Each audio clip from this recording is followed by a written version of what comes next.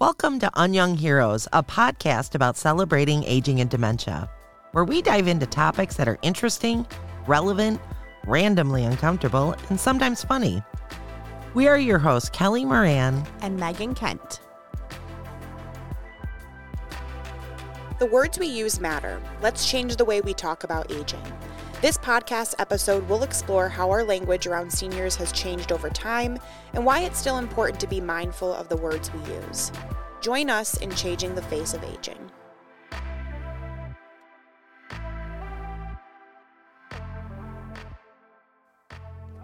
All right, everybody, we are talking about how our words matter. Last episode, we talked about independent living, memory care, assisted living, nursing homes. And I want to apologize. We said a bad word. You said the F word. Yeah, we said the F word. A couple times we said the F word. So we just want to apologize. I don't want to be canceled. Please don't cancel us. Don't cancel us. But what was that word? It was facility. Facility? So one of my pet peeves. Yes, yeah, we all have pet peeves. And for purposes of this podcast episode, we're really talking about senior living communities because that's where most of our experience is. But skilled nursing facilities, they use the F word. But that doesn't mean that we can't change the way that skilled nursing runs. And the reason why they use facility is because it's more of a medical model, and senior living communities is more of a social model. And what do you think of when somebody says the word facility? I think of a community pool. I think of using the facilities, using the bathroom. Yeah, going tinkle. Okay, so anyway. But yeah, a facility, I think of a workout facility, people sweating and working on machines. Yeah. And it doesn't ring true. As a matter of fact, let's talk about why we want to change some of the terminology used. Yeah. I think I came up with a really good example. If you go out to eat in a restaurant, the food that's served to you, A, isn't the same kind of food that was served in the 1980s. And B, it's certainly not plated like it was in the 1980s. And so progress happens. Progress happens in every industry. The culinary field, the medical field, there's progress. We need the same to happen for senior living. And the only way to do that is to look at our terminology and be committed to making that change. So for facility, we're not going to the bathroom. We want to call it a community because it really is a community. And what is a community? It's a group of people that live near each other, that are watching out for one another, helping one another, engaging with one another, socializing. So much more positive than Absolutely. Yes, I agree. What about a dementia resident? I know that's one of yours, isn't it? When someone says they're a dementia resident. My eye twitches a little bit. All of these that we're going to talk about, my eye twitches a little bit. And some for me more than others. Yes. Yeah. It really is labeling, and it's not just dementia. You can say, the person who has cancer. It's like, oh, okay, well, why are we saying it like that? Yeah. Is that who they are? Mm-hmm. That can't determine their whole life story. Right. And that phrase determines who they are as a person. Yeah. And that's not it. So they're a person living with dementia. A person living with dementia, yes. One of mine is behavior. So people will say, well, they have behaviors. Yeah, they're having a meltdown. The hell is that? You know what it is? It's an expression. Mm-hmm. It's an expression of something. A, it could be an unmet need. B, it could be that they're happy. C, it could be that they want to, get out of this area and aren't sure how to navigate that. Mm-hmm. It's an expression of something. It's not a behavior. What do you think of when people say behaviors? It's bad. Yeah. Like there's an issue that's wrong. We need to log it. We need to talk about it. There's a meltdown that's happening. Yeah. It's behaviors has a negative aspect to it. Yeah, negative connotation where expressions, they express love. They express kindness. They express words of affirmation. Yeah, it's positive. Yep. And a behavioral expression encompasses all types of emotions or feelings somebody may be encompassing, where behaviors, it just sounds like it's all negative. So saying that it's an expression, to your point, is it could be happy. Yeah. Right? It could be something that's good. You might not know this term, Megan, but there was a term that was used often. I can personally say I've never used this. It's a walkie-talkie. Never. I remember the first time you ever said this, and I was like, Kelly, that's silly. We shouldn't even put this on our words matter sheet because I've never heard anybody say it. But there was a meeting actually recently where somebody had used this word, and I was like, oh my gosh, did I just go back into like the 80s, 90s? Yeah. Like, what's going on? A walkie-talkie is somebody that is ambulatory, maybe with a walker, and they can talk. So the residents that could walk and talk were referred to as walkie-talkies. It's ludicrous. Like, I'm not laughing. It's gross. It's just, sometimes when I don't know what to do with my amazement, I laugh. Fair. So what would we call those individuals? People? Yeah. Just people? Just people? Yeah. Right? It's like, why do you have to label? Mm-hmm. It's another one is feeder. A feeder, someone you're going to assist with eating. Yeah. Honestly, it just sounds like livestock, that you're, oh my gosh, you're it feeding does. livestock, where it's like a task, right? Oh, we have a feeder, we have a walkie-talkie. Yeah, it's all about labeling. It's like ranch life. So what would you say instead? Instead of a feeder, Mm-hmm. I would just say somebody who needs assistance with eating. Mm-hmm. Or change what you're giving people. Change what you're serving. Yep. Make it into finger foods that are easier to navigate. Make them into bite-sized morsels. Yeah. That way people may not need the added assistance with eating. One of my favorite dinners are appetizers. Like just having a bunch of appetizers. Same. Finger foods, right? Mm-hmm. Do that. Change it up. Locked unit. I think of a jail. Yeah. And it's referred a lot. A lot of times memory care is referred to as a locked unit. Yeah. Or jail, I think of.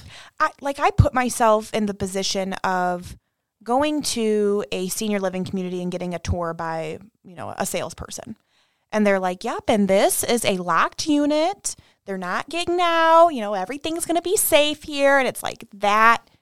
I would turn right around. I'm like, peace out. Yes. It doesn't sound safe. That in itself does not sound safe. Mm-mm. My mom or dad, loved one, whoever it may be, still wants to feel like they're an active member of the community.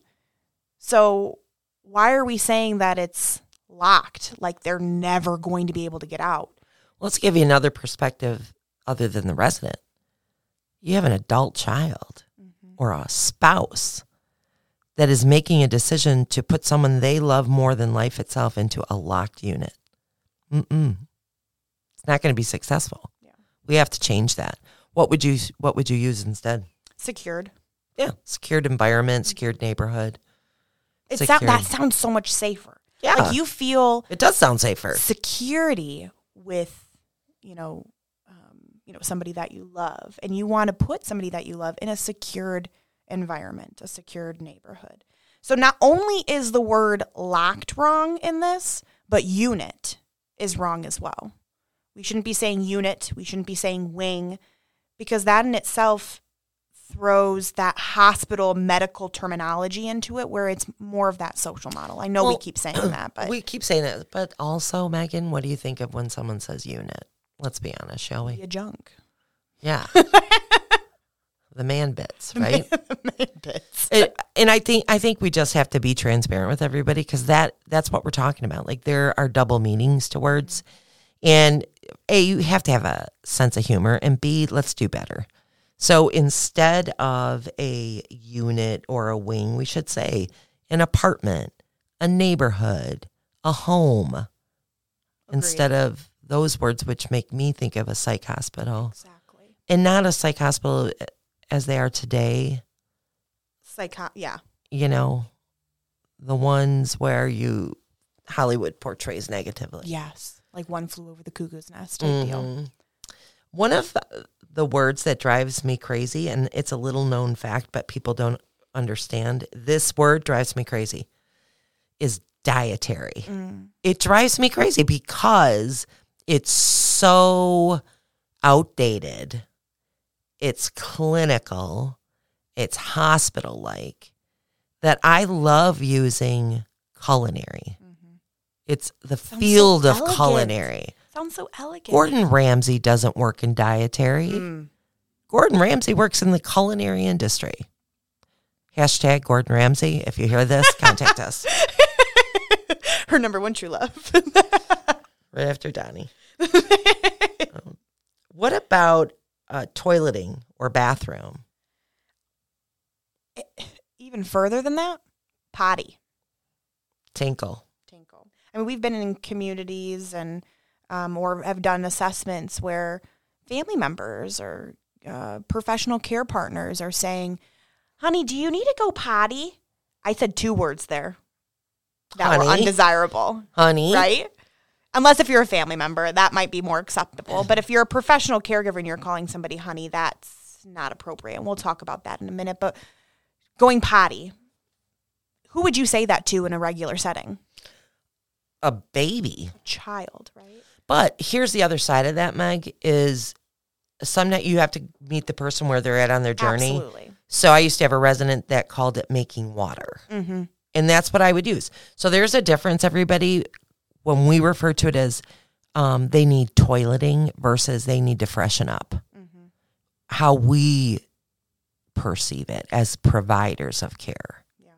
Right? There's that side of it as well. And it's embarrassing if you say to someone, you have to go potty, and they're in front of a group of people. I agree. Or, I would not, like you said, I'm not a kid. I would not be very happy. I would probably just stay there and not end up using the restroom, potentially get a UTI. And it's all about approach. Not only that, but your words, the words that you're using. And that's why this is so Some important. of them are undignified. Yeah, I agree with you. What comes next? Asking somebody with dementia, do you remember that? Oh, no. Do you remember? It's so easy to say something like that, too.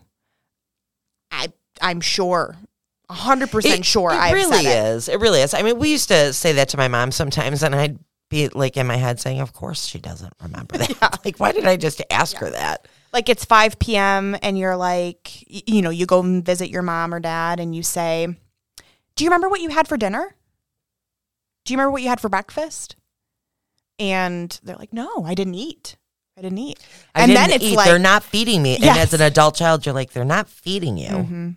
And it starts this cycle. Yeah. Right? Yeah, that's a good point. Yeah. The implications of asking that, depending on what it is, do you recall or do you remember mostly, can be angering for somebody. Yeah. Because if I didn't remember something and you're asking me, don't you remember this? Do you remember this? You know something's wrong. Like, oh my God, I don't. Oh my gosh, yeah, I should. And that can cause a lot of frustration. A better way to say it is, do you recall? It's just softer. Yeah. It's just softer. It doesn't put somebody on the defensive. And it's not only the word, like the phrase itself, but it's the tone that you're saying, right? Yes, and if your voice changes. And if you were to say something like what you had just said of, do you recall, having breakfast this morning? Just being curious about it rather than making it seem like it's a targeted question that they could get it wrong or right. Yeah, it kind of gives them the option of saying no. I don't recall. Yeah, good one. How about bib? Oh, no. Again, it's... And they look like bibs, just saying. Yes. So what we're talking about is there's these adult... And I'm just going to say what it says on Amazon. They call them adult bibs for those who need some covering while they're eating during the dining experience because it gets a little messy. And when you think about bibs, once again, you think about children, babies, toddlers that are very, very messy where they got the scoop part to it and you can pick out the food from that scoop part. Oh, no. But... I personally would not want to be told, hey, Megan, we're going to put on this bib so that way you don't get your clothes all dirty. I would feel like that's very demeaning. I'd be embarrassed. I would be very Yeah, embarrassed. I would be embarrassed. I'm always thoughtful of that. What do we call it instead? Clothing protectors. Yes. And those actually, if you Google that, there's so many options out there that are so dignified. Some look like a shirt you're wearing. Some are a scarf, kind of like an accessory to your outfit. Yeah. You can Lots of find options.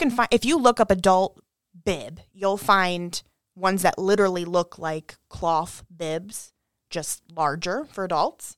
But if you look up clothing protector, you'll find the ones that you were talking about, like the ones that look like shirts, the ones that have pearls on them for the women, or they're scarves where they're magnetic and they just kind of click together.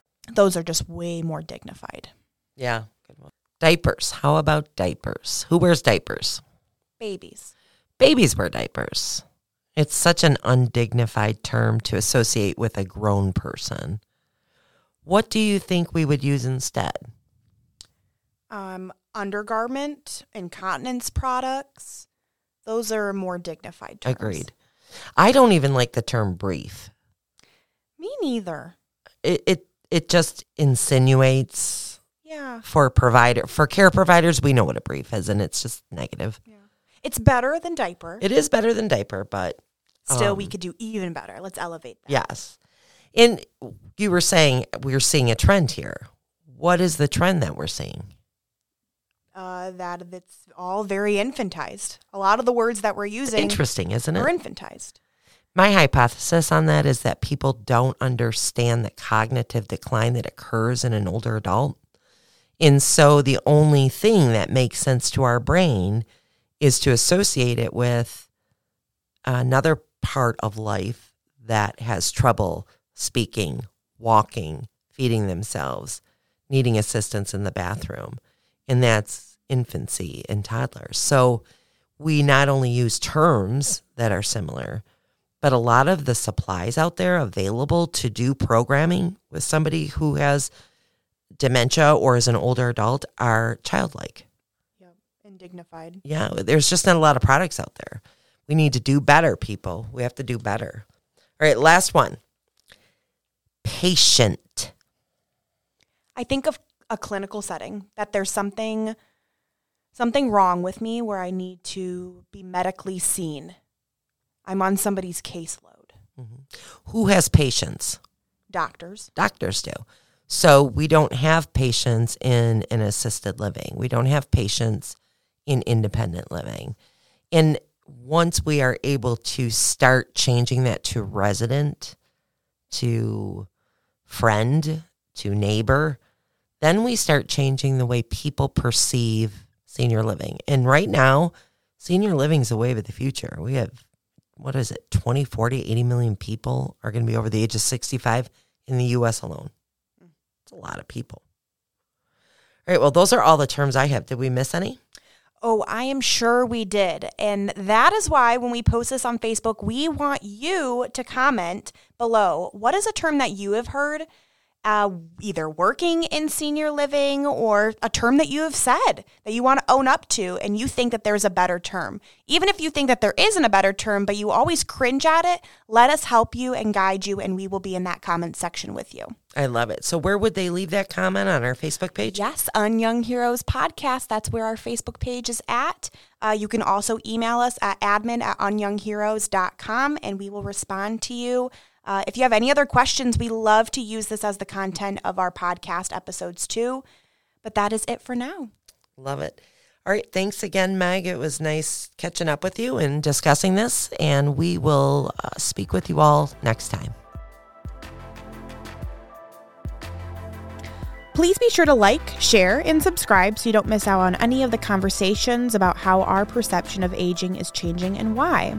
If you'd like to learn more information, please go to our Facebook page at Unyoung Heroes Podcast or email us at admin@unyoungheroes.com.